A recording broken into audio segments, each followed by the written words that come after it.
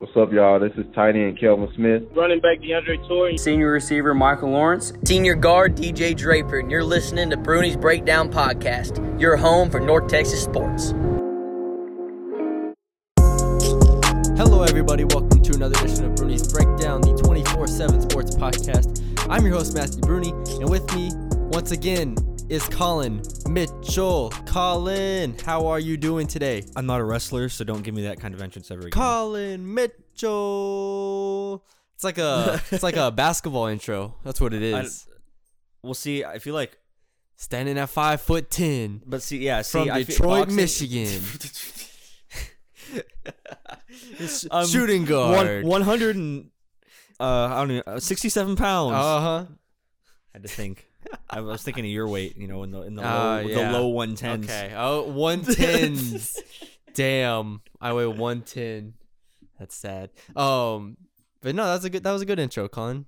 We gotta have some fans here. Maybe. Yeah, we can do like get a studio. How First Take does like the live audience. Yeah. And they're like in the background reacting to takes, laughing at their jokes, so we don't have to so we don't be have the to only clap ones for ourselves. Exactly. That would be great. For whoever wants to be in our live studio audience, we have like at least 2 spots on Maya's bed and like 3 on my bed. So I mean, we have Maya as a studio audience. Yeah, she's Maya's here. She's calmer. So I thought she's I didn't know good. what that was that she was playing with. It's supposed to be a plush wine bottle. Yeah, I thought it was like Crown Royal or something. I was like, what are we promoting here? I'm getting my dog drunk. All right, Colin. It's enough jibber jabber. We have enough on our plate already. So again, for those of y'all who maybe did listen to last week or didn't listen to last week's, we're doing a football and a basketball pod every single week. Last week on the football pod, obviously we covered the Charlotte game and the horrendous showing that was, and then we went to the basketball side, which was our season preview part 1. So we will be recording our season preview part 2 after this, so check that out. But let's get into UTEP first. All right, we got a lot to talk about here, and not only because of the game, but because of some fun extracurricular stuff that kind of saved the game from being boring, in my opinion, and it kind of gave us some good Twitter interaction. I think it gave everybody just some uplifting moments, because just a win over UTEP would have just been The game was honestly really not very interesting. It was not compelling at all. Not at all. So, because the game started off, so let's get into the recap. The game started off, North Texas, first play of the game, after Deion Hare Griffin easily returned it to the the UTEP 30-yard line, 33-yard line, and then a quick RPO, Mason Fine for the touchdown. I believe it was, Deontay Simpson. Was it Deontay Simpson? Yep. First touchdown was Deontay Simpson, because I missed it. That's right, it was. Deontay Simpson, wide open for a touchdown. So that's the first touchdown of the game, which happened in 24 seconds. It was the first touchdown of Deontay Simpson's career, and it kind of set the tone early, and then the tone was even more apparent when UTEP fumbled the ensuing kickoff. North Texas picks it up at the 17-yard line of UTEP and scored on another RPO, this time to Jason Pirtle in 17 seconds. Yep. So, I'm sorry, in 5 seconds. Good Lord. And so you add all that time up, and that's 29 seconds. And in the first 29 seconds of the game, Colin, North Texas led 14-0, and UTEP had not run a play. A nice handicap. Yeah. So as if we didn't already expect North Texas to win the game, which again was not a for sure thing. We were entering the game in our post-game Twitter breakdown. We were like, it's going to be tough. UTEP's going to play them tough. But that first fumble just ended it pretty much. Right off honestly, the bat. The game was over in the first 30 seconds. I was honestly pretty upset. That it was over? Yeah. I was like, really, UTEP? You can't even come here and give us like a decent showing here? You're going to have one of your worst games of the entire season? Because we've talked about before, they have not lost by over 21 points except for Texas Tech. Yep. Like, they're actually giving people games this year. And yet, they come out, fall down 14-0 real quickly. They bounce back, though, in their first actual possession, go 12 plays, 63 yards in almost 6 minutes to make it a 14-7 game. And I'm like, okay, they saved it a little bit there. And then North Texas ends up punting, and then UTEP kind of goes stale again. 3 and out. then another punt right after that, and North Texas scores a touchdown and a field goal. And by that point, it was pretty much over. It was 24-7 real quickly, and North Texas kept it up. I mean, you have to give to North Texas. They got off to a good start. They only punted once in the first half. They scored 5 touchdowns, 1 punt, and 1 field goal. And that adds up to 38 points, and they took a 38-14 lead, I believe. It was going into halftime. I'm going to double check that because I don't want to be wrong. Yes, 38-14 lead going into halftime.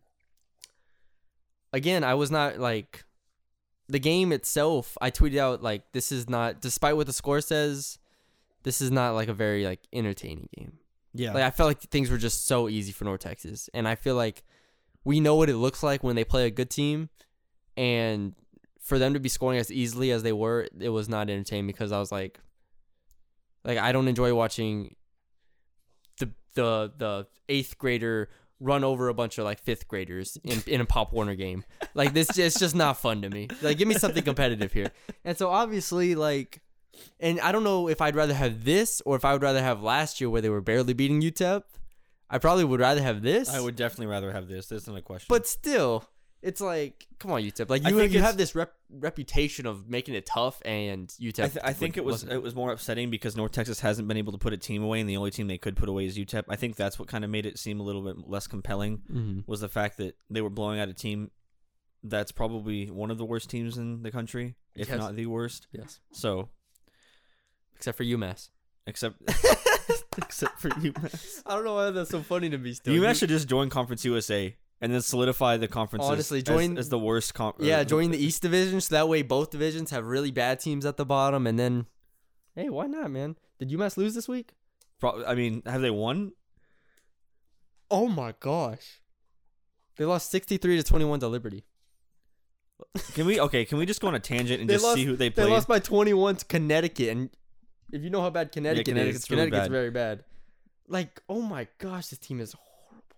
Who have they played? I feel so bad for UMass. We shouldn't turn this into a UMass podcast. I just want to know the tangent. Lost by 27 to Rutgers, 25 to Southern Illinois, 35 to Charlotte. Whew, that's a lot of points. 34 to Coastal Carolina. 8. Oh, they beat Akron by 8. Good Lord. Akron's like not even a school though. FIU beat UMass by 44. La Tech beat UMass by 48. Connecticut won by 21, and Liberty won by 42. UMass is the reason why we don't have the worst team in Conference USA in the country. It's the reason why Conference USA's like rankings are just, that sliver higher, are staying slightly above average. They can't say they have the worst team in the country in their conference. So and that's a plus. It honestly is. But anyways, yeah, North Texas really put UTEP away.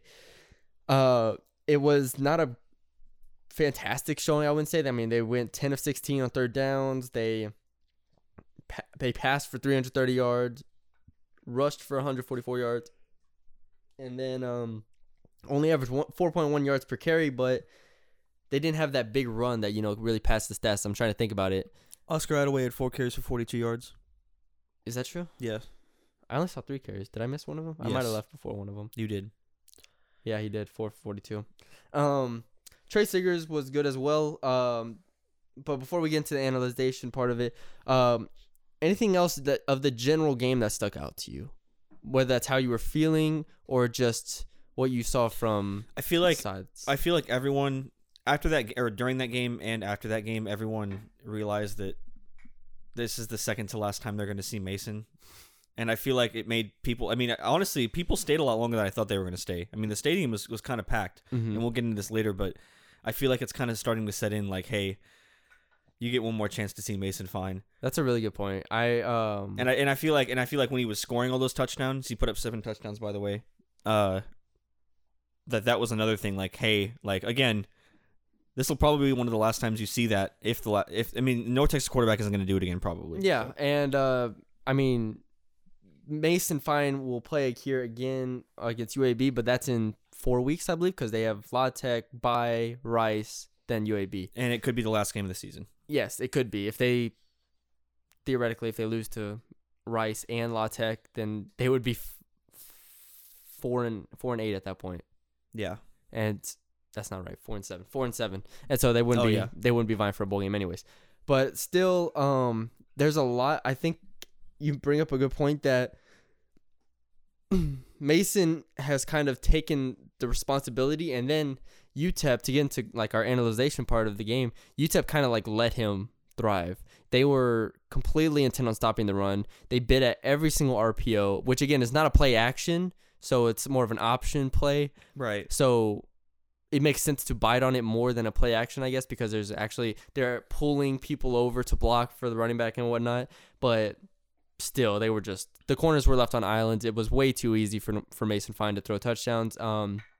And you could tell he's gotten a lot more comfortable in the past 3 weeks, not only by his numbers and not only by what we've talked about on the podcast, his performance, but also the RPOs just are coming a lot easier, and he's making the right reads, I feel like, more often than not. The first touchdown on Deontay Simpson, I liked a lot because Deontay still had a guy on him, but it was just a perfect throw. Yes. And same with Jason Pirtle, but obviously he was wide open, so I completely agree with that. He's gotten a lot better at making that transition from getting the ball, doing the handoff and quickly pulling it out and making the throw. Mm-hmm. That transition has become a lot smoother for him than what we saw early in the season. And it obviously helps going against a defense that's not very good in UTEP, but like we said, UTEP is a team that plays hard and they're a sound football team. And I mean, North Texas did end up covering the 23-point spread at 26. But I mean, I don't think there was ever a point where it was like, damn, this team is like UTSA bad. Like, it's kind of just like UTEP was always able to hang around, and they had the 12-play drive to start off the game. They were put some things together. At least I thought Kai Loxley at quarterback wasn't bad. I thought they were able to run the ball with Hughes, who popped a couple runs. But they just weren't able to consistently put things together to threaten North Texas, especially on defense. And they did. I guess UTEP did what they wanted to do in stopping the run. North Texas averaged, like I said, 4.1 yards per carry, which isn't gaudy by any means. It's not even very good, but they did their job, and North Texas kind of just took advantage of it, and it led to a Mason Fine career night. 7 touchdowns. I mean, everybody at this point knows what he did. I mean, 7 touchdowns, 332 yards, 24 of 39 passing, 192 quarterback rating. I was joking. I said these next few games and like the Middle Tennessee, Charlotte, UTEP, Rice. Well, yeah, basically those 4 games are going to be the games where he's going to put up these kind of insane numbers. Yeah. And these are the games where those 4 games, he's probably going to total 20 touchdowns. I don't remember how much he had against UTSA, 3, 4, 5. I don't remember. But that to Charlotte where he threw 5 or 6, 5. I'm sorry. 5. And then this week where he threw 7, it's like he's probably already at 16. Yeah. 15, something like that. But like those are the games that you need as a Conference USA quarterback to like bolster your numbers. And Mason Fine hasn't had the easy non-conference schedule to bolster those numbers, so this is kind of his opportunity to do so. And UTEP let him do it.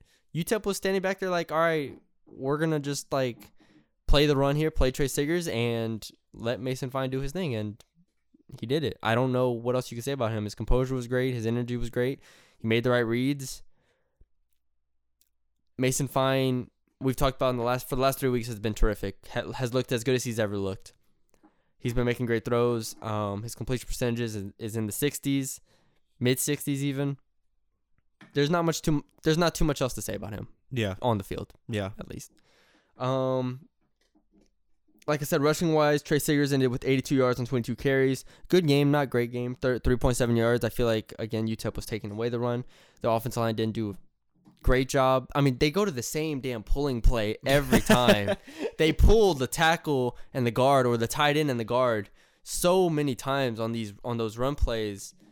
And a lot of them are RPOs, but they run it so much to where it kind of like, I see it so much. It kind of like the defense knows it's coming, in a sense. Of course. But it is an RPO still, so they still have to respect it. So it's just interesting to see that kind of chess match go on there. In the past game, it was again Michael Lawrence and JD. Michael Lawrence ended with 6 receptions for 87 yards. Jalen Darden had 6 receptions, 60 yards, and 3 touchdowns. He's having a terrific year. Jalen Darden is. Yeah, he's definitely stepped up into the number 1 receiver role. Yeah, he's been amazing. Jason Pirtle, 3 receptions and a touchdown. Shorter, 2 receptions and a touchdown. Deontay Simpson, 2 receptions and 2 touchdowns. And Greg White, 2 receptions. The pass game was pretty standard, I feel like, because Mason was able to pick his spots and didn't have to do too much in any of those situations. I feel like he was obviously made some tough throws, but I feel like he didn't have to force as many throws as he usually had to do. What did you see from the receivers overall? Just what stood out to you from the receivers' point of view, whether it's the yards after the catch or getting free or getting separation, making catches? I mean, it's just like you said, standard. But I do have one thing, which is Jair Shorter at this point filled the role of Rico Bussey? No. You don't think so? No, not even close. Why not? He's not at that Rico Bussey level. When Rico Bussey played the first 4th games of the season, I told everybody I knew, like, that guy's an NFL receiver. Yeah. That guy ran like an NFL player. He caught the ball with NFL precision and strength. Like, his hand strength looked like it had gotten to that level, too. He was catching the ball over people. He was catching the ball with people on his back. Like, he was just terrific. Like, Rico Bussey, far and away, if this team had Rico Bussey, they wouldn't have lost to Charlotte. And I think the Houston game would have been a lot closer, and I think Cal, they might have won. Like, Rico Bussey is a huge deal for this team. I know he's a huge deal. That's why it's interesting. But I said that because he's kind of filled the role of what he had been doing, which is being the deep threat over the top. You're right about that. But I do think that as far as just sheer amount of receptions go, Rico would be averaging 6 or 7 a game. And Jair's averaging like 2.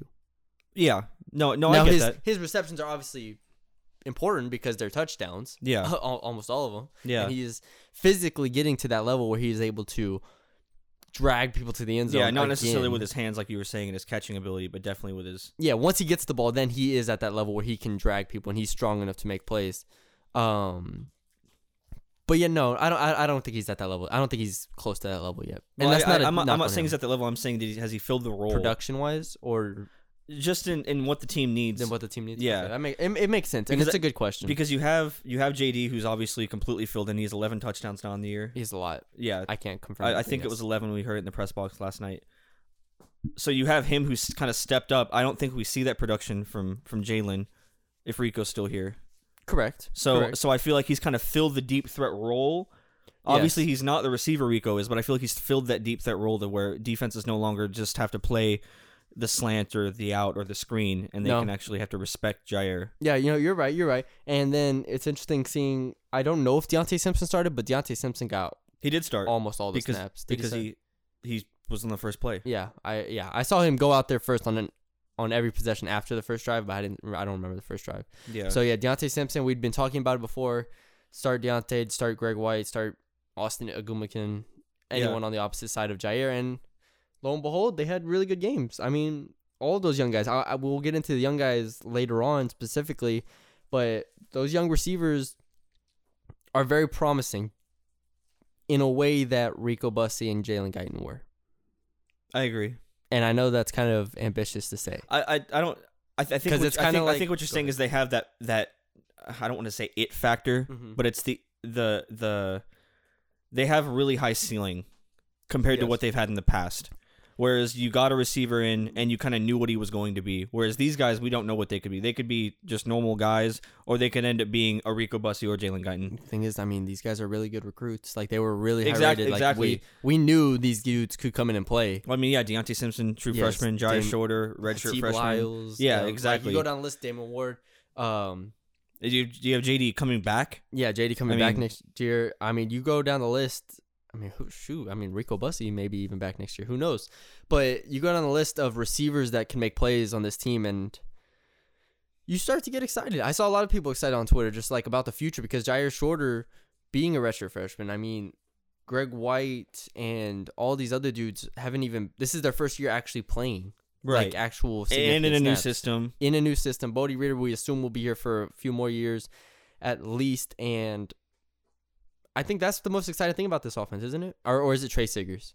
It's like, what's more exciting, Trey Sigers or this receiving? I feel like for every team, the more exciting thing is always the passing game. Mm-hmm. So I'd say the receivers are probably more exciting, but you have to Trey Siggers and Oscar Yeah, I was Adaway gonna- I will was have gonna add more of an Oscar in there. impact. I was gonna add Well, they'll have more of an impact it's like later which is down. more. Which Yeah. is more. I mean, and that's for every level of football. I mean, in the NFL, if you don't have a run game, you don't have a team really, unless you Mhm. Yeah, are Tom Brady. exactly. So and even he, I mean, yeah, that's running backs. But I do think that's an interesting conversation to see because there's a lot of questions about the offensive line. There's a lot of questions about the quarterback, but the running back and receivers seem loaded. right. at And this and again, that comes back to our talking point last week where we said they didn't have a foundation built. Again, they have the skill players for the future, but they don't have that foundation for the future, which is again what they're missing. Which- so we'll have to see how that plays out. It's going to be a really interesting recruiting period to see how they address it. Because they only have 17 commits for the 2020 class, which we talked about.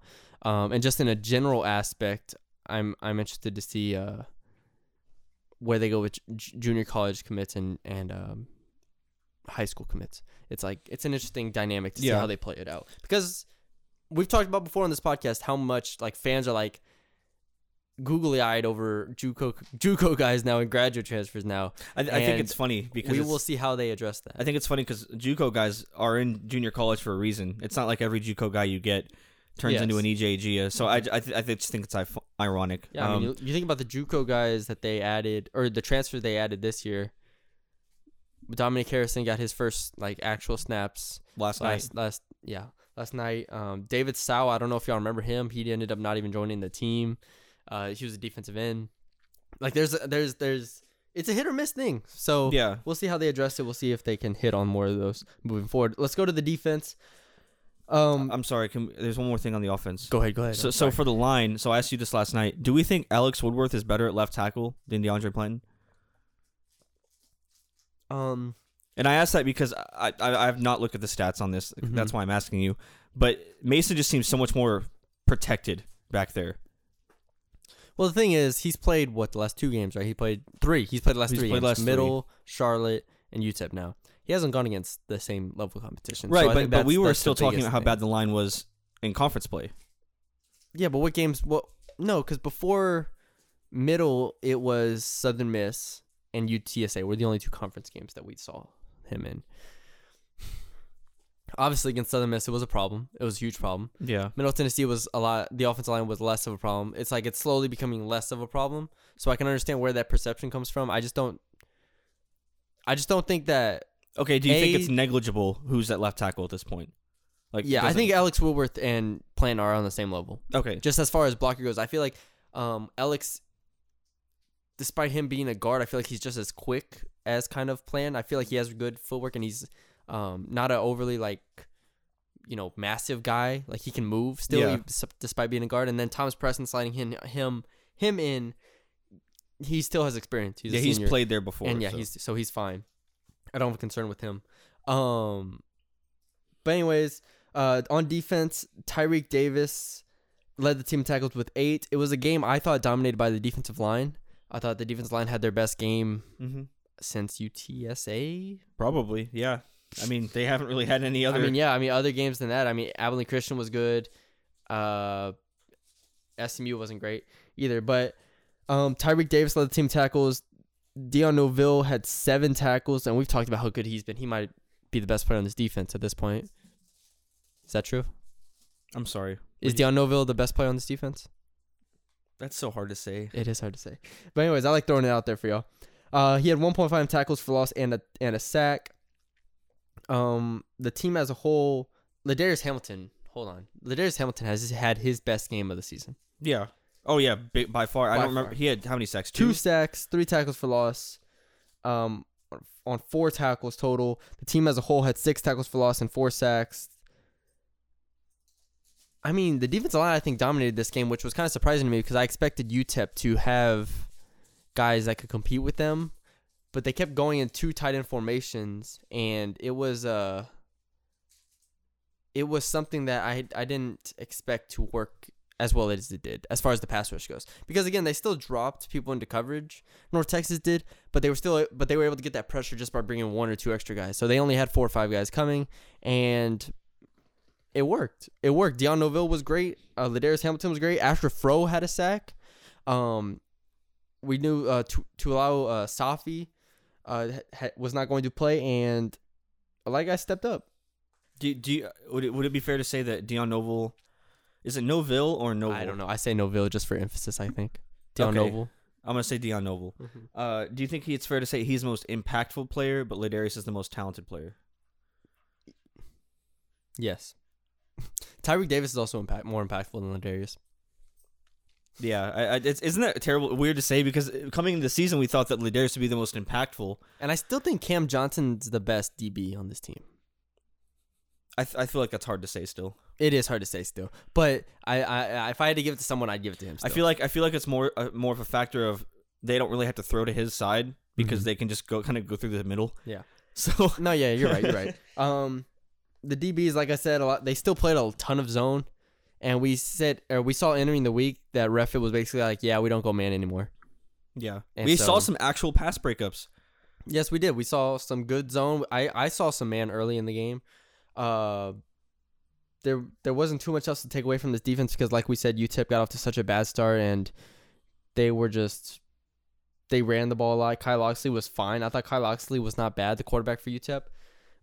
But at the end of the day, 17 to 29 for 119 yards just is not good.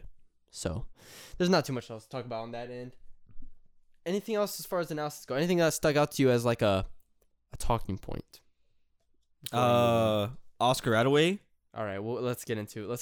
Okay. Do you want to go young players or? Oh, okay. I see what you're saying. What was the other option? No, let's go young players. You're right. Let's talk Okay, about young players. Young players. Okay. Let's go with the ones that first made the biggest impact of All last right, night's game. so I have a list of young players who played. I wrote this out just before we started. Okay. And so I might be missing one or two, I'll let you know if I think of any. but I think I have most of them. Here's a first or second year player. So redshirt freshmen, true sophomores. I don't know. Oh, I missed one actually. I'll say it. Alex Morris played at safety a good amount when Taylor Robinson Kyle went down. Sanders played safety. Mikhail Sanders, Keelan Crosby. Keelan Crosby. Also played. Yep. So let me get through the list, Colin, before you cut me off, please. Sorry. Thank you. Alex Morris, Keelan Crosby, Larry Nixon, Jackson Gibbs, Kevin Wood, Deontay Simpson, Jair Shorter, Austin Agunmakin, Jason Bean, Oscar Attaway. Deshaun Gaddy. He played on special teams. Okay. I I didn't count. didn't know because you said Bean. So Bean played. Bean played quarterback for 5 plays. And he had a run.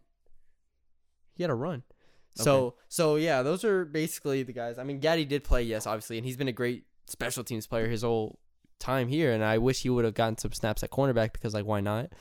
Cam Johnson played the entire game. I don't know why. But, yeah, so when I name off those guys, how many guys is that?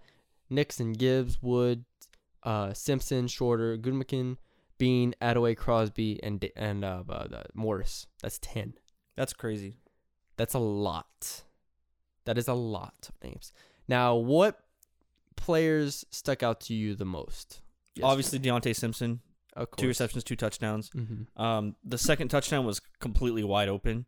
Yes. So And it was late in the game. Yeah, that I was- think it was the last touchdown, wasn't it? Yeah, it was. yes, it Pretty was. sure it was. Oscar Attaway, that was I'm just so glad he came out there because I've been wanting him to play. So I hope to see more of him because Torrey he's in a boot. I don't really know the extent of his injury. I don't know. Yeah, me neither. And Lauren Easley didn't get many. I don't even remember snaps Lauren at Easley all. on the field. He was on.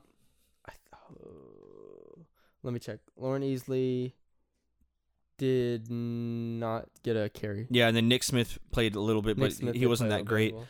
So I'd like to see maybe Oscar behind Trey. I mean, why not? So, I mean, yes, I would rather play him. Well, especially at this point. So this is one game. right, right. so- and we have 3 4 games. remaining. 3 games left and potentially a bowl game. Yeah, I'd maybe if So- if they go the route where hey we're gonna play Oscar every remaining game, and not the bowl game or if they had to pick a game, I would guess. not play him against the UAB and then play him in the bowl game. Yeah, that's what I would do too. So like play him these next 3. Well, Louisiana Tech I might not play him against. Actually, I take that back. If La Tech is a close game, I'm not playing him at all. I'd rather play Nick Smith. And that's not because Nick Smith is like significantly better, but then you can save him and play those last Yeah. 3 games for sure. Absolutely. So yeah, those two. I think no Jackson Gibbs Jackson Gibbs was impressive was at terrific. nickel. Didn't he have an interception? Oh, he almost had. He almost had a pick. He almost had a pick. Jackson Gibbs was everywhere. I thought he was terrific at the nickel position, and we saw him get a ton of snaps. Yeah. I don't remember when he came in exactly, but he got a. It was whenever I asked you, because I had asked you. Yeah, 31 at nickel, and yeah, it was definitely Jackson Gibbs. Kevin Wood played a lot of games, played a lot of plays, and he's played in a lot of games at this point. Jair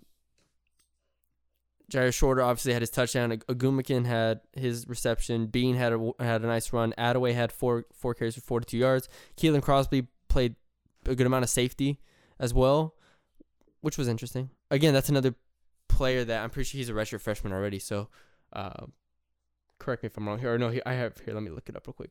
Oh, he's just a true sophomore. So I don't know if he plays special teams or what. But yeah, he's another guy that is interesting. And Larry Nixon, we've seen him a lot already at linebacker, redshirt freshman. So those are the young players who kind of played, and that was the first game that you had like 10 guys legitimately play. Yeah, it was cool to see. And of course, when you count Deshaun Gaddy, who we've talked about before, is a legitimate player. Yeah, he played special teams. Then I feel like you have to. I feel like the only reason why I mentioned you should. I feel like he should be on your list just because I feel like if you get rid of, like, I feel like he's not a step down from 3 through 6. No, for sure. I mean, I don't really know where he's on the depth chart, but no, yeah. But I feel like you could. I mean, Dominic Harrison, Deshaun Gaddy, like. Yeah. No, I feel you. Okay, Colin. Let's get into the thing that kind of saved the game, in my opinion. Absolutely. The post-game press conference. I was there doing my job. I was looking at Seth Luttrell, who was long-winded as ever. He was just rambling. And I don't say that as a negative because I want Luttrell to ramble. But he was rambling to the point where, like, we got to, like, 12 minutes, and I was like, oh, my God, is this guy going to, like, go for, like, 30 minutes today? Like, what's happening? And so then they end that press conference. He gets up. He starts walking out. And I noticed there were, like, a lot of people in the room. I was like, why are there 20 people in here after a UTEP win? Like, I know it's homecoming and stuff, so, like, okay, maybe that makes sense. UTEP win. Yeah, and I've seen, like, Ren Baker in the press conference and his friends before. I was like, okay, cool, that's fine. But there were, like, 20 people in there, and then Seth starts laughing. And he's like, "Oh man, I gotta stay for this." And I was like, "That was a good impression." I know. I tried not to go overboard with it, but just give him a little subtle, give him a little twang, subtle Luttrell. It's like, "Oh man, I gotta stay for this." And so he like goes to the side. I'm like, "What is happening?" And then Dion Noville walks in, and then Jalen Darden walks in, and then Mason Fine walks in, and it was Mason Fine was in a dinosaur costume. Colin, for everyone listening to this already knows this story, like that he was in a dinosaur costume, but how weird it was in the moment when I first saw it, I don't know if I can describe it. Like, I've never seen anything like that. And obviously I'm only like 21 years old, so I haven't seen a lot of stuff, but that caught me so off guard. I could not stop laughing the entire press conference. I asked 3 or 4 questions. 2 to Mason, 1 to Jalen, 1 to Dion. And Mason talking over the buzz on his, I don't know if y'all heard it, but there was a buzz on his. Is that what that was? Yes, on the side of his costume to obviously inflate the thing. And it was just so awkward. I was like, is this actually happening? Like Mason Fine. And it's Mason. It's not even, because he's not really an outspoken guy. No, so that continues. I'll get into that in a second, but he answered every question the same exact way that he answers every question. Very very calm, very precise, and very not with too much energy or emphasis. I mean, obviously he has energy at times and he's very expressive in moments, but he was just kind of a normal Mason Fine. And it just caught me so off guard. I was laughing the whole time. I like kept turning away. I was like, what is going on? Like, what am I looking at? And he turned and in the T-Rex costume gave a fist bump to Jalen Darden. And did you lose it? I was just like, what is happening? What is going on? And so the press conference ends. And also, Mason Fine probably got the most questions I've ever seen in my life because he threw 7 touchdowns that game as well. Like, he's not doing this after like a 2 touchdown, 150-yard game. He's doing this after he threw for 7 touchdowns. And so there were already going to be questions going his way. And then he shows up in a T-Rex costume, and you're like, what is going on? And so he answers the question. We leave. I see him get out of here. He says, man, it's hot in here. He gets out of here. He carries the thing back to the locker room. And I'm like, oh my God, Mason, what are you doing? And so I told him, I said, congrats, Mace. Because, coach calls him Mace. People call him Mace. Mace, yeah. For those of y'all who don't know. That's an interesting nickname. Mace. I don't like it. Well, it's just Mason shortened. I understand one syllable. that it's Mason shortened. I just think of Bear Mace. Okay, well, I mean, that's not a bad nickname. But anyways, I said, congrats, Mace. And so he said thanks, and then yeah, that was that. And I left, and I wrote my cider, and it was terrific. It was, and then it went viral. And it went absolutely viral, and I kept saying to myself, this absolutely saved this game from being a dud. And this saved the memory of this game on homecoming would have been significantly less fun if Mason Fine wouldn't have done that. Because, yeah, the story would have been Mason Fine threw for 7 touchdowns. But instead, it's Mason Fine threw for 7 touchdowns and then showed up in a dinosaur costume and went viral. And that just makes this so much more fun. And I think he knew, like, after the game, I was like, damn, we beat UTEP. I threw 7 touchdowns and nobody cares.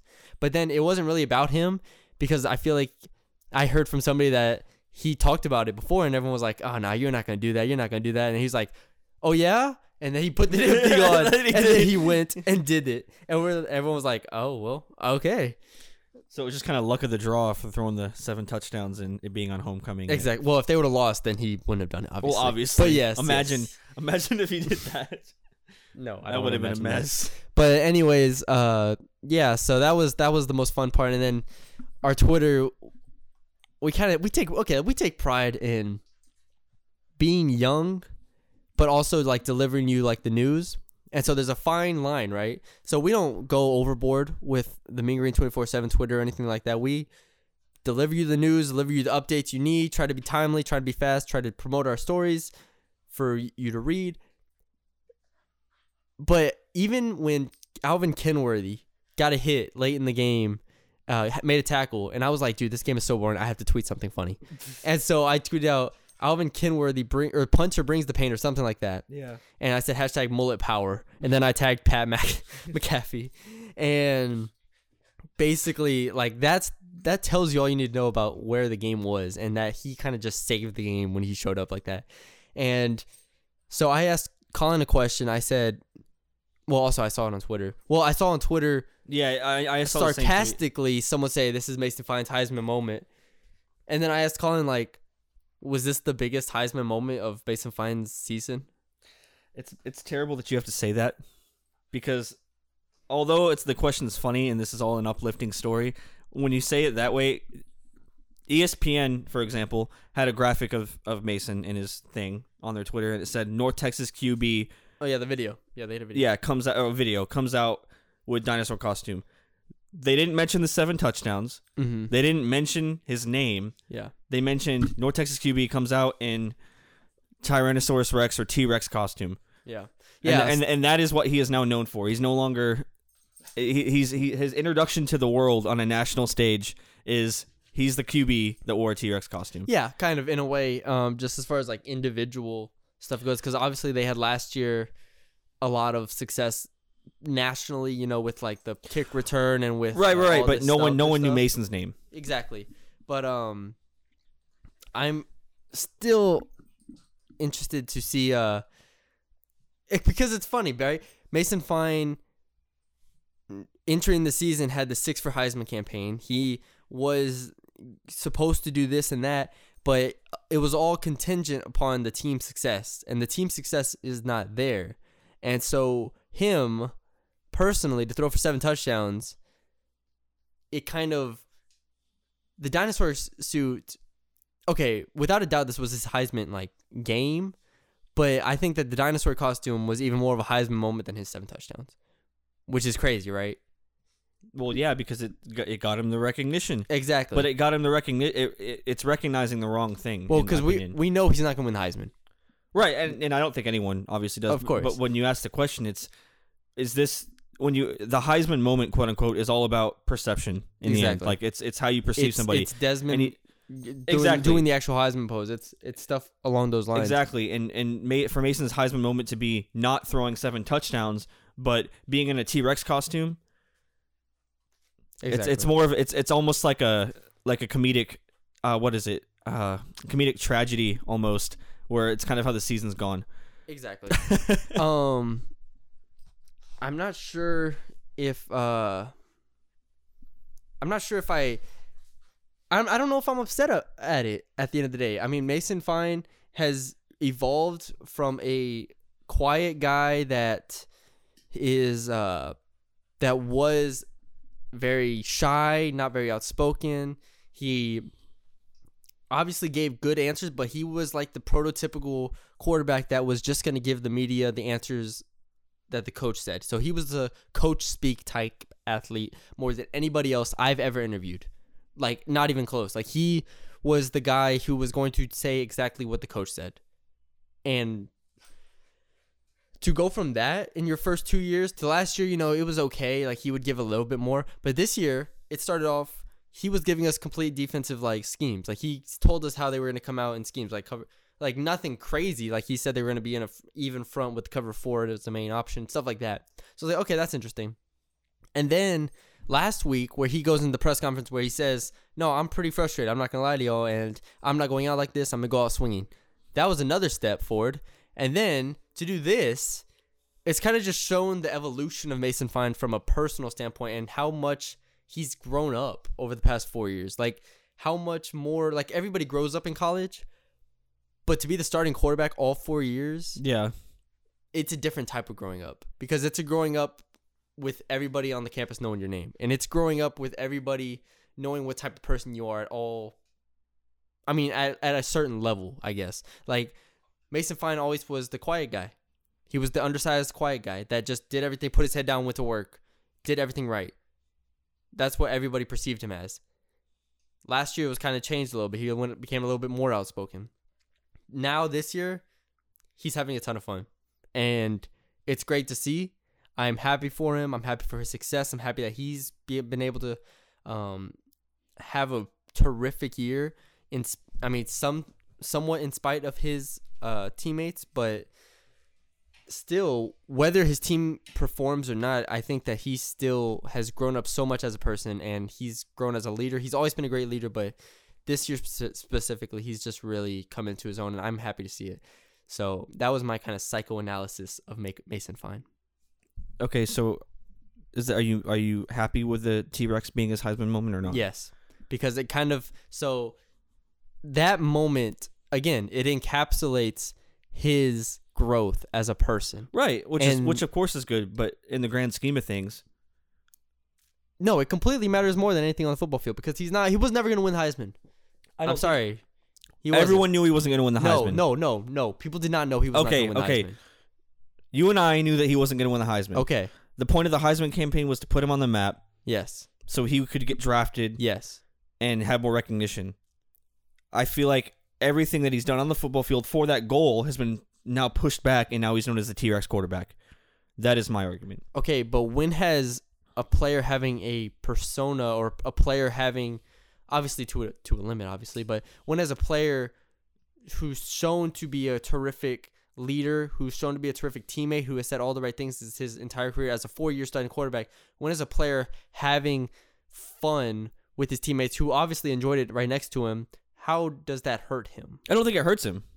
I just think I'm not saying, because more than anything, scouts will ask what kind of person people are. Right, no, I completely agree with that. But I'm saying for people to get interested in any way. Well, a 7 touchdown performance over UTEP was never going to get those people's attention. Of course not. So that's why I don't have a problem with it. I don't have. I know you don't have a problem with it. I'm saying that even if people know him now as the T-Rex quarterback, which they won't, but theoretically, even if they do, he will be their first perception of him will be, that guy will have fun. That guy is a team quarterback, or maybe he lost a bet, or maybe he is the team player in that sense, and he's just trying to entertain people, and he's not this type of guy. Because when you go back and then they look at him and they see he's never on Twitter. They see that he's a faith-oriented guy. I don't know, stuff like that. And then they see his stats. It kind of all comes together in a sense that's like, all right, this guy has been at it for a long time. He's thrown for X amount of yards. He's going to be top 25 all time in yards by the time he graduates.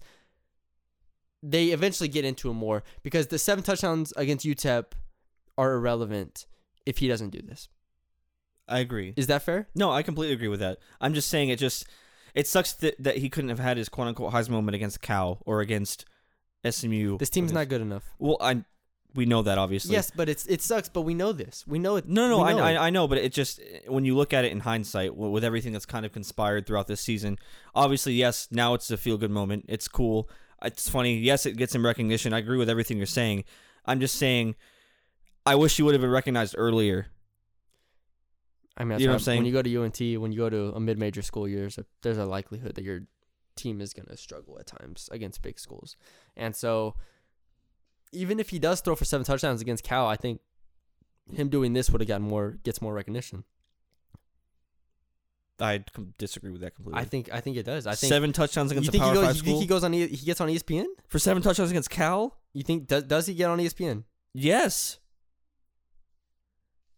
Power 5 school, North Texas beats Power 5 school. First of all, that in one sentence is crazy enough itself, even though... No, obviously, yes. The Arkansas performance we saw, but what from the Arkansas performance last year is most memorable and what got on ESPN? It was the punt kickoff return. return, obviously, but you throw for 7 touchdowns. I don't know. I don't know. I think that in this day and age we live in where public perception is so shortened and it's so niche, I guess. I know what you're saying, yeah. To where people grab onto things that show a person's personality and they kind of like, all right, that is who that guy is. You know, Antonio Brown filming him getting released and running outside. All right, that's who that guy is. Like, people just put 1 and 1 together immediately. Right. So Mason Fine now as T-Rex guy, whether he did that against UTEP after he threw for 7 touchdowns against Cal or Houston or whatever, I still think that is who Mason Fine is from a public perception. Like, he's a fun guy. He's a quarterback that is willing to have fun and enjoy the time with his teammates. I mean, as a senior. And so I think that is going to be the 1-to-1 comparison that people draw. And that's the connection people make. Now, obviously, like I said, when you make that connection, I think that it's easier for people to go back and see like, oh, Mason Fine, who's that? Like, let's go look at his stats or something like that. Or when they see him on a draft board, it's like, oh, Mason Fine, didn't he dress up as a T-Rex? Now, also, I don't think people know that was Mason Fine. I think they just saw. Right, and just saw. Well, that was another thing I said. Like people didn't say his name. They said North Texas QB. Exactly. And again, that plays into this whole thing. Yes, any recognition is good recognition. It just sucks that it came with North Texas QB dresses up as T-Rex without most of them having his touchdowns or having his name. That's Twitter. I don't know how much more we can. Right, but that's the society we live in. That's how people consume stuff. And if no one's gonna purposely go, oh, what's his name? I mean, a majority of people aren't gonna go, what's his name? No, for sure. I don't. So that's my point. I'm not saying that it's a negative thing. Of course, it's a positive thing. I mean, he gets recognized anyways. Yeah. But I just wish Mason deserves more. Is what I guess what my agreement is. Like he just. Well, if this team had only lost to Houston and Southern Miss and was 6-2 or 7-2 at this point, I mean that would have gotten the same amount of traction, but then we'd be talking about his year more so. But his team is struggling. His team might not make a bowl game. He's having a great year, but in the grand scheme of things, if he throws for 35 touchdowns and 7 interceptions, it's a great year, and he's the best quarterback in North Texas history, but that doesn't stand up for much in a national perspective. The national perspective is going to be the dinosaur. I'm just saying that it sucks that nothing this year has gone right for him, and he's just kind of, I mean, he's freelancing basically by himself. No, I agree. I think that Jalen Darden and Dion should have came out in something. Just giving them a match. Yeah, I mean, that would have been hilarious. Yeah, that would have been funny. No, like I said, my point is not that this team's. I'm not saying that this team isn't bad or this team could have done, or this team is great, or that this team could have done great things. It's just that in his senior year, I understand. I understand what you're saying. It is sad to say that. I suppose because if he put up absurd numbers and they were winning, then obviously he'd be Yeah. on a lot more people's name radar and Group of 5 quarterback radar as well. But things don't go right, and Mason Fine shows up to a post game in a dinosaur costume. I can't do anything but laugh. The dude has grown up so much, and I think that it just shows his growth as a So person. weird. And I remember when he was like the love that. 160-pound. I just love that. quarterback. I love it so much because Mason Fine, he's gonna be a legend, and it only adds to his legend to show up in a costume. So, all right, something or nothing time. Or do you want to answer the question we have first? We have one. We can do the question. Okay, Preston Hodge. Let me read your question because I only have your name written down. Preston Hodge asked. I think I screenshot it. No, I didn't. Here it is. All right. He says, I'm talking myself into us beating UAB. Should I? Also, is going 6-6 but winning a bowl game more of a step forward than for this program than going 9-3 and losing a bowl game? So first part, I guess, talking yourself into beating UAB. It's still a month away, and I don't know how this team's gonna be playing after the Rice game, and I don't know if this game will even matter. Right. It could not matter, which would suck. But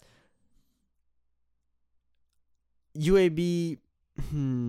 Those teams are on similar levels. So I mean, yeah, you can talk yourself into beating them. It is at home too, so there'll be some fire. Who knows? We'll look into it more. I don't think fans, I guess, shouldn't be looking at any type of game like, oh, I hope we should win this game, like for conference championship, whatever. Well, they look for a bowl, right, or a bowl or whatever. I think you just need to take it one game at a time and just enjoy it while you have it, because after the Charlotte loss, the writing's on the wall. Don't talk yourself into what if. Just enjoy Mason while you have him. Enjoy the team while you have him, and enjoy the good times, because you're not gonna have. I mean, I'm not saying the team's gonna be awful next year, but I'm saying Mason has one more home game. Don't get worked up about something that probably won't happen. Yeah. In a conference and bowl game. So, again, one game at a time. Mason 3 for 7 touchdowns, came out in a T-Rex costume. We all enjoyed it. Exactly. Next week. We kind of talked about it after the Charlotte loss, that it kind of solidified what this team was. So now we can kind of just enjoy exactly the team. Yeah. And I feel like that's what this game it's kind of relieved. It relieved us of overanalyzing. And kind of being on the fence of, will this team get the conference championship? Will this team not get it? Oh, they have to win this week. Oh, they have to win this week. This is a must-win game. Now it's just kind of, team is what it is. Mason's great. Yeah, enjoy let's watch it. him. And I think that was, surprisingly, I think that was kind of the thought process of a lot of people. And so I want to cover that when we get to attendance, but I'm going to save that. So he also said, the second part of his question was, is going 6-6 and winning a bowl game more of a step forward than going 9-3 and losing a bowl game? I think it's yes. Why? I would say it's a step forward because, one, they haven't won a bowl game. Mm-hmm. Obviously their record isn't as great, but their schedule's harder. It's kind of like, I guess, tomato. Like, yeah, it's an either or. It's almost like this is kind of what you've kind of fallen back to. Yeah. I mean, coming into the season, if you were to have said, hey, if they go 6-6 and win a bowl game, is that a step back? You would have 100% said yes. Yes. So I think it's just at this point, this is where we are. Let's hope they get the bowl. Let's hope they don't play at Utah State, and let's hope they win. No, you're right. You're right. The perspective has completely changed with this team. And so it's kind of easy to say at this point that, going 6-6 and then winning the bowl game would be a step forward for this program, more so than going 9-3 without a win.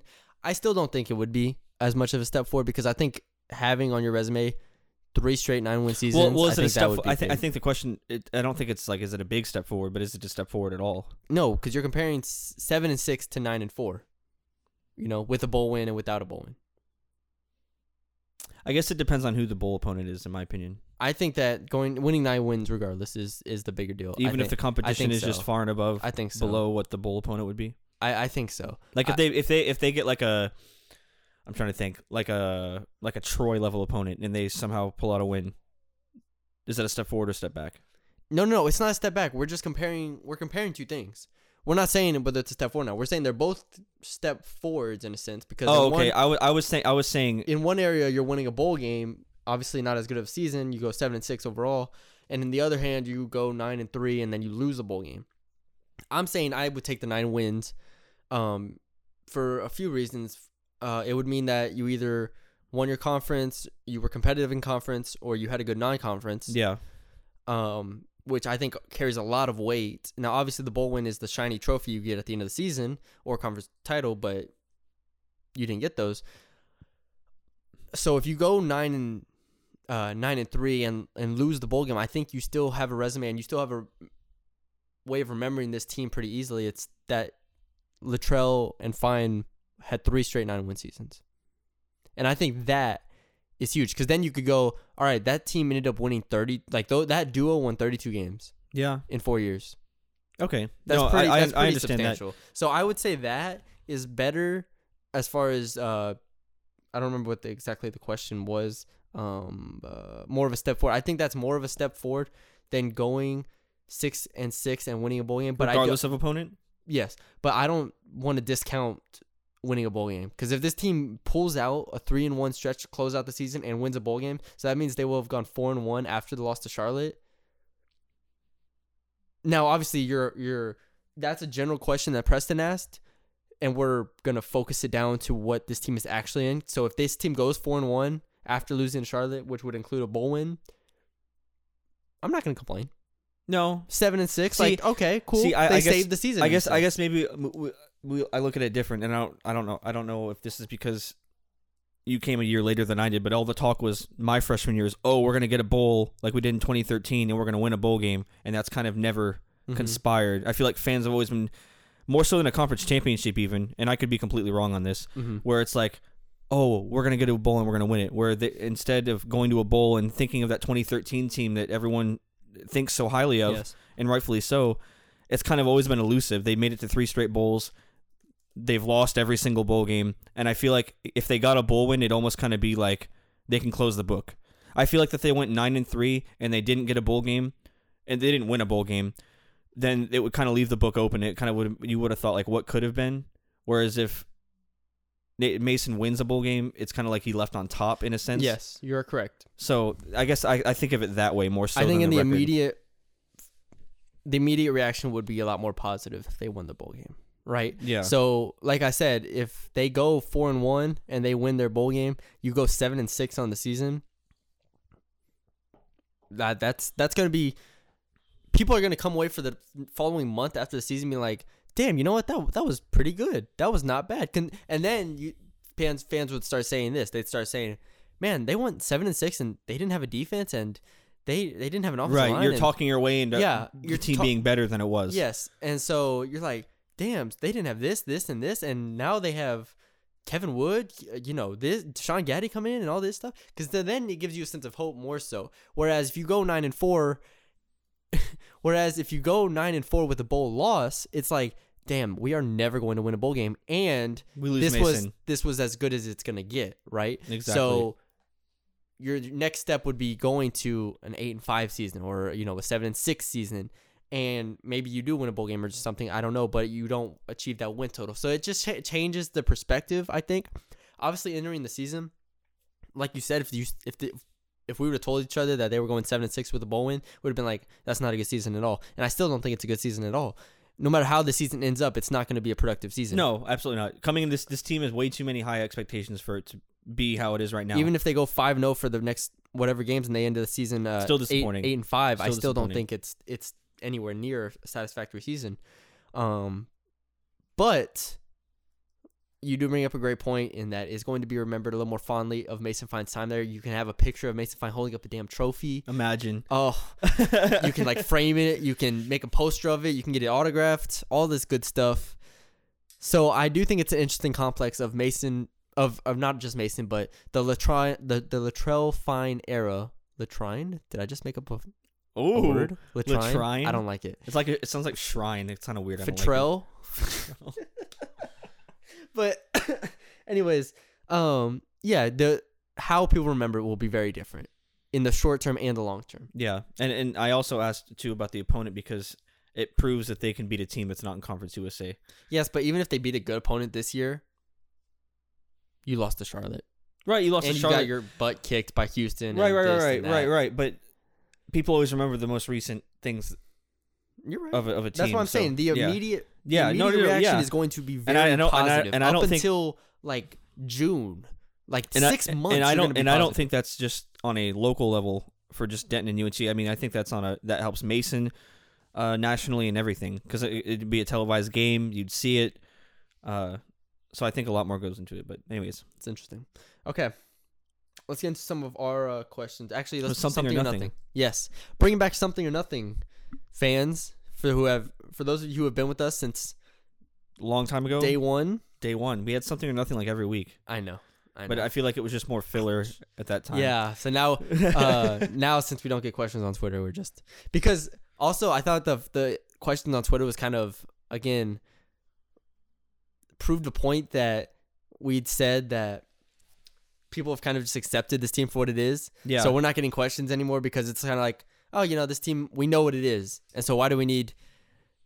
Why do you need Colin us to and, tell yeah, us? why do you need Colin and Bruni to tell you something about the team? Like, we know what it is. We know the defense is bad. We know this and that. Yeah. Whereas last week and the week before and the week before that, it was like, guys, what is wrong with this team? And we tried telling you, but now everybody knows. So now it's basketball season. So, all right, Colin, something or nothing. I want to start with the attendance because it was announced 22,000 people. Yep. It got a little chuckle in the press box, but I don't think it was a bad crowd at all. I was actually pretty impressed with the crowd. I told you that the students were going to show up. I told you that the students I didn't believe were it was going to gonna show happen. up. Yeah. They did show up. Good job, students. And also, there were probably just as many people in the stadium as there were on the tailgate area. And we knew that was going to happen because it's homecoming. But still, I honestly count the people in the tailgate area almost as much as the people in the stadium. Completely, because they actually showed up. Like, hey, man, y'all are going out there having a good time. The team is struggling. They're playing UTEP. I can't guarantee I would go to the game. I might just go to the tailgate, too. I wouldn't have gone to the game. But regardless, like, good for y'all out there. Have fun. I was proud of the student turnout. They filled up the entire student section. It looked a lot like it did against, I'm not going to say Houston, but it was more Abilene than middle. Christian and UTSA. It was more than middle. Oh, yeah. Middle Tennessee was definitely the dip, and now they popped back up. I thought the regular fans were pretty good, too. They filled up like a third of the wing. That was promising. Obviously, those are the cheapest tickets, but still, like, good job. The press box side was pretty filled. I would say there was probably about 18,000 people there. Yeah. No, That's good. it was great. It's fantastic. It was great. And again, it comes back to this team kind of being what it is, and I feel like everyone's kind of realizing, hey, second to last time we see Mason, why not go? And, I agree. And they showed up. UAB is gonna be packed.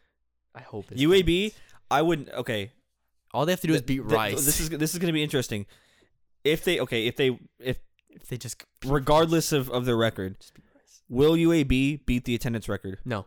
You don't think so? No. If they beat La Tech and Rice, then maybe yes. But not for Mason's last game, you don't think? I hope it does. I mean, But no, I think they get 24, which is gonna be crazy. See, that's tough for me. I feel like Mason has a lot bigger. And it's gonna be promoted to hell. It is going to. That's why I say this. I would not be surprised if this beats an attendance record. If Mason's last could home be. game beats an attendance record. Honestly, I I mean, hope it does. You have to realize they lost to Charlotte on basically a Hail Mary, and they had more people show up than they did against Middle Tennessee. No, I agree. I think the Mason factor is gonna be huge. I think that's gonna be promoted to like crazy. The graphics are gonna be all Mason Fine, like Six's last game in Apogee. Like man. all of this stuff. Like I'm I gonna might tear up. start I'm crying. gonna tear up. Goddamn. like it's gonna be crazy. I just Yeah. the stories are gonna write themselves basically. Yeah. Like Mason Fine, it's going to be his last game there in a month. Yeah.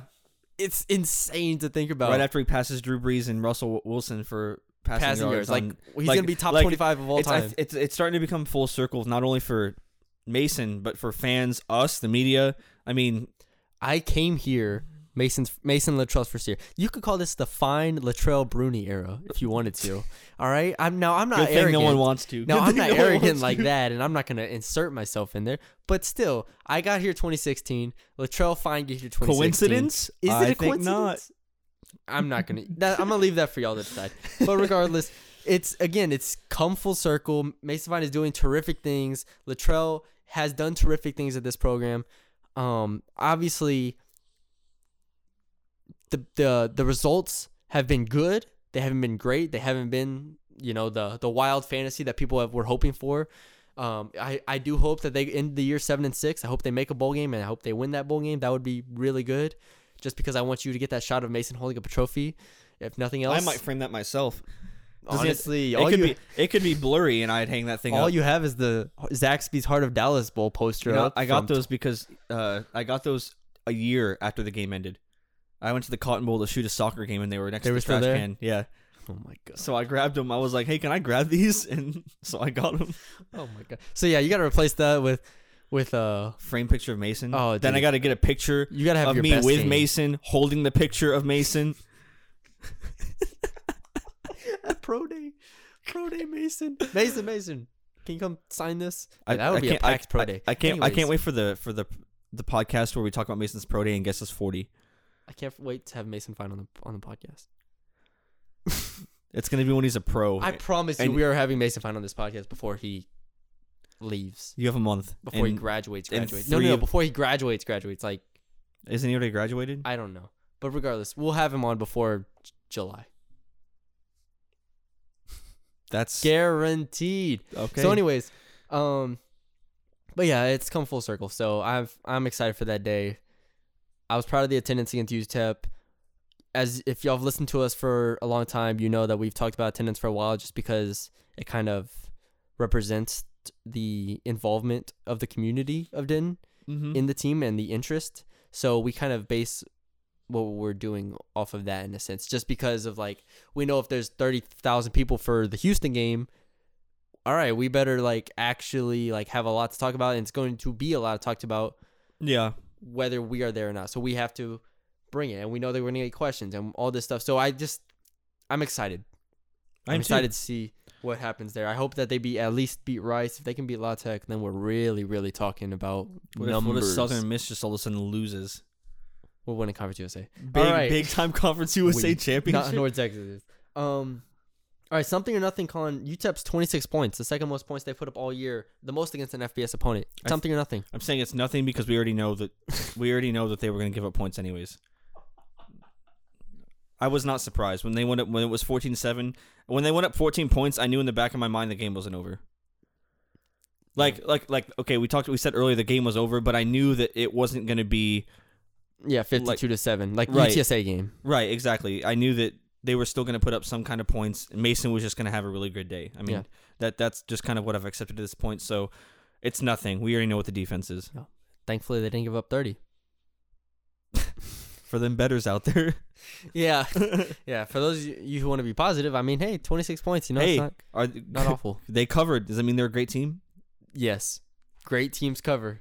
For those of y'all who don't know, the thing is, when I went to predict online on my weekly preview, I told myself, I was like, this team is going to cover, because in my brain, I was like, this team is not going to cover 23 points, right? Like, I was like, there's no way. But like in your heart, you were But like, then in my heart, I know that I've been wrong on those big games before. So Yeah. UTSA, I predicted them to not cover, and they covered easily. ACU, I predicted them to cover, they did not cover. Like, those are the differences. And so I was like, all right, I should go against my brain here.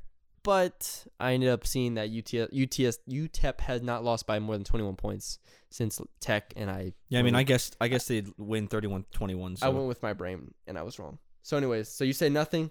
yeah, it's nothing.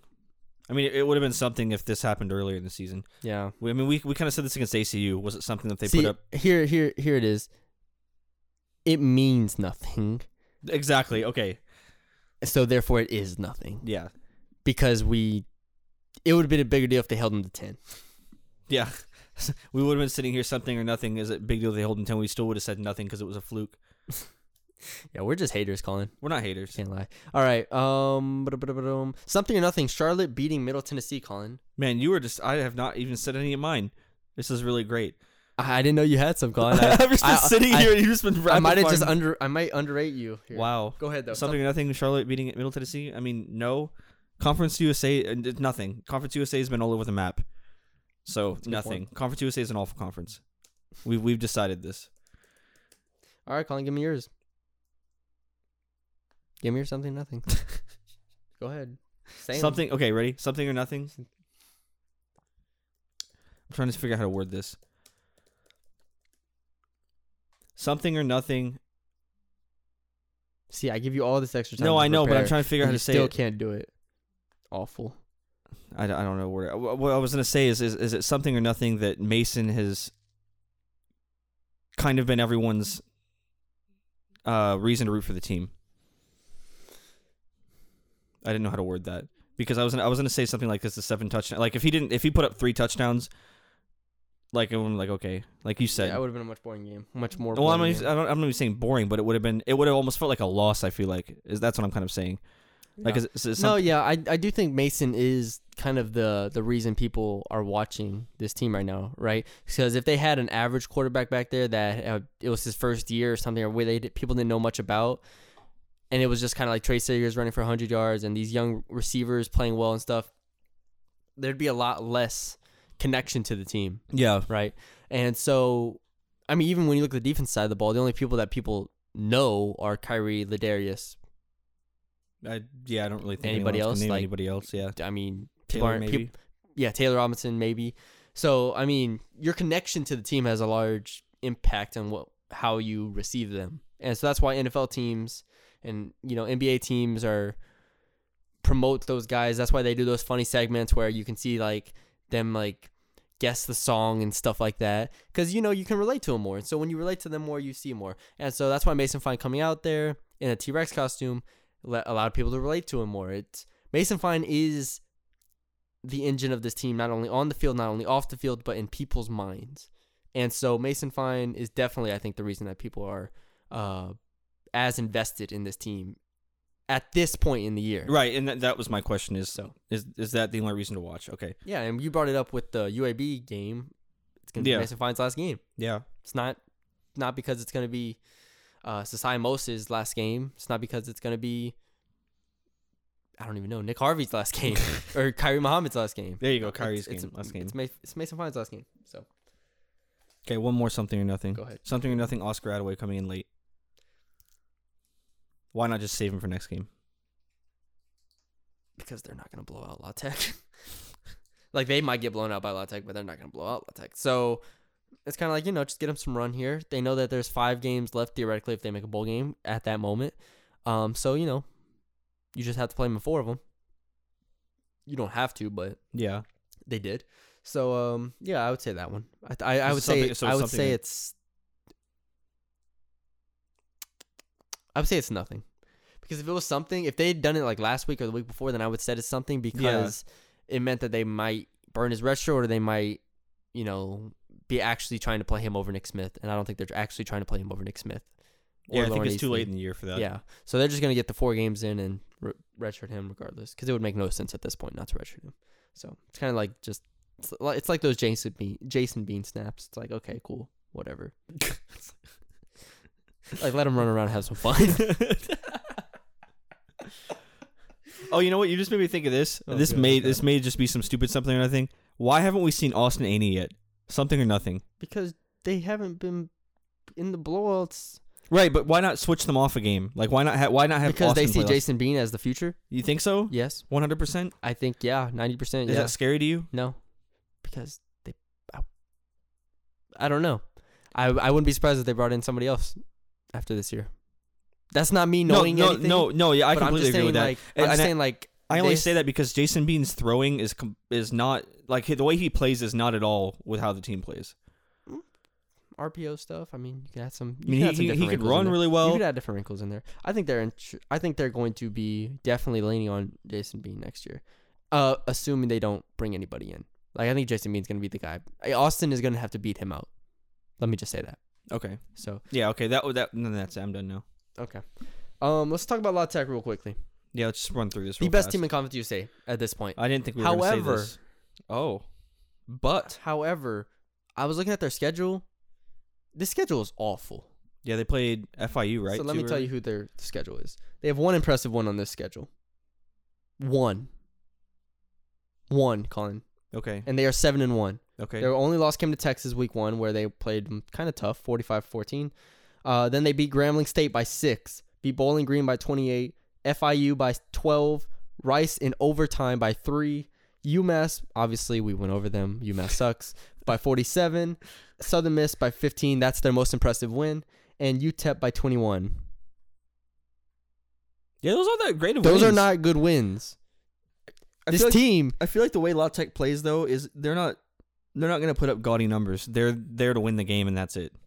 yeah, I can understand that because, I mean, what we know about this team just from playing them the last 3 years is that like they're going to be a tough team to play, especially in Louisiana.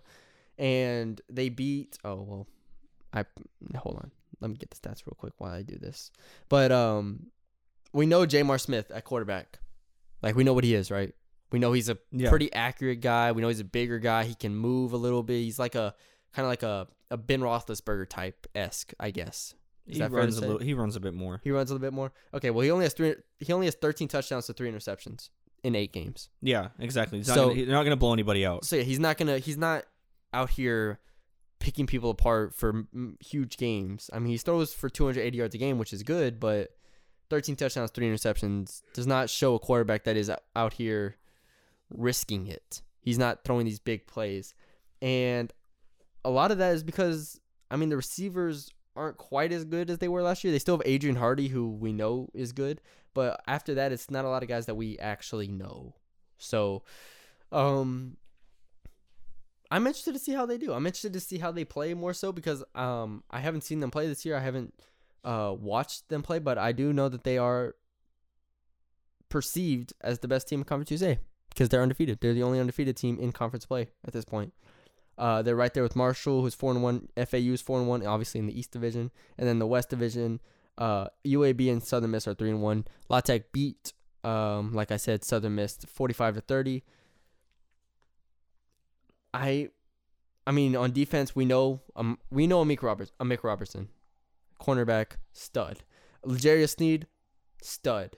Like, those two guys we know, and then you get into, like, Colin Scott and James Jackson. It's like, okay, like, we don't really know these dudes. And that's kind of how I base my evaluation of teams is because I did, like, full comprehensive previews of these teams coming in. And if they are having guys step up that aren't, like for instance, D'Angelo Malone from West Kentucky, like we knew that guy was going to be a stud, and he's the best defense player in Conference USA. Like the guys that we know are going to be good are good. Mm-hmm. It's when you have to have like the lesser known guys step up that we see troubles, which I mean we saw with North Texas. So, I do think it's interesting looking at their schedule. I'm like, how much of this is just them playing a trash schedule, kind of like UAB in a sense. Like UAB has played a trash schedule, and so I'm interested to see it. They did beat Southern Miss though, at home, by 15, and they put 45 up on them.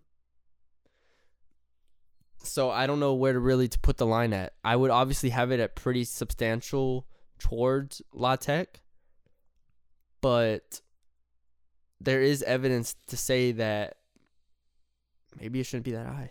I think. Can I just go straight ahead and guess mine? Oh yeah, go ahead. I'm Shoot. gonna say 8.5. La Tech. La Tech. It's interesting. You've been more accurate than I have in these predictions. I should be a sports bettor. Yeah, sure. Or a line maker. Or a line maker. No, I make more money the other way. I think when you look on paper, like, it's going to be easy for people just to perceive Louisiana Tech as like a substantially better team. And so that's why I'm kind of concerned. But I feel like they play toward each other's strengths. Both teams do. La Tech just likes to win games. The defense is awful, so I think this will be a high-scoring game.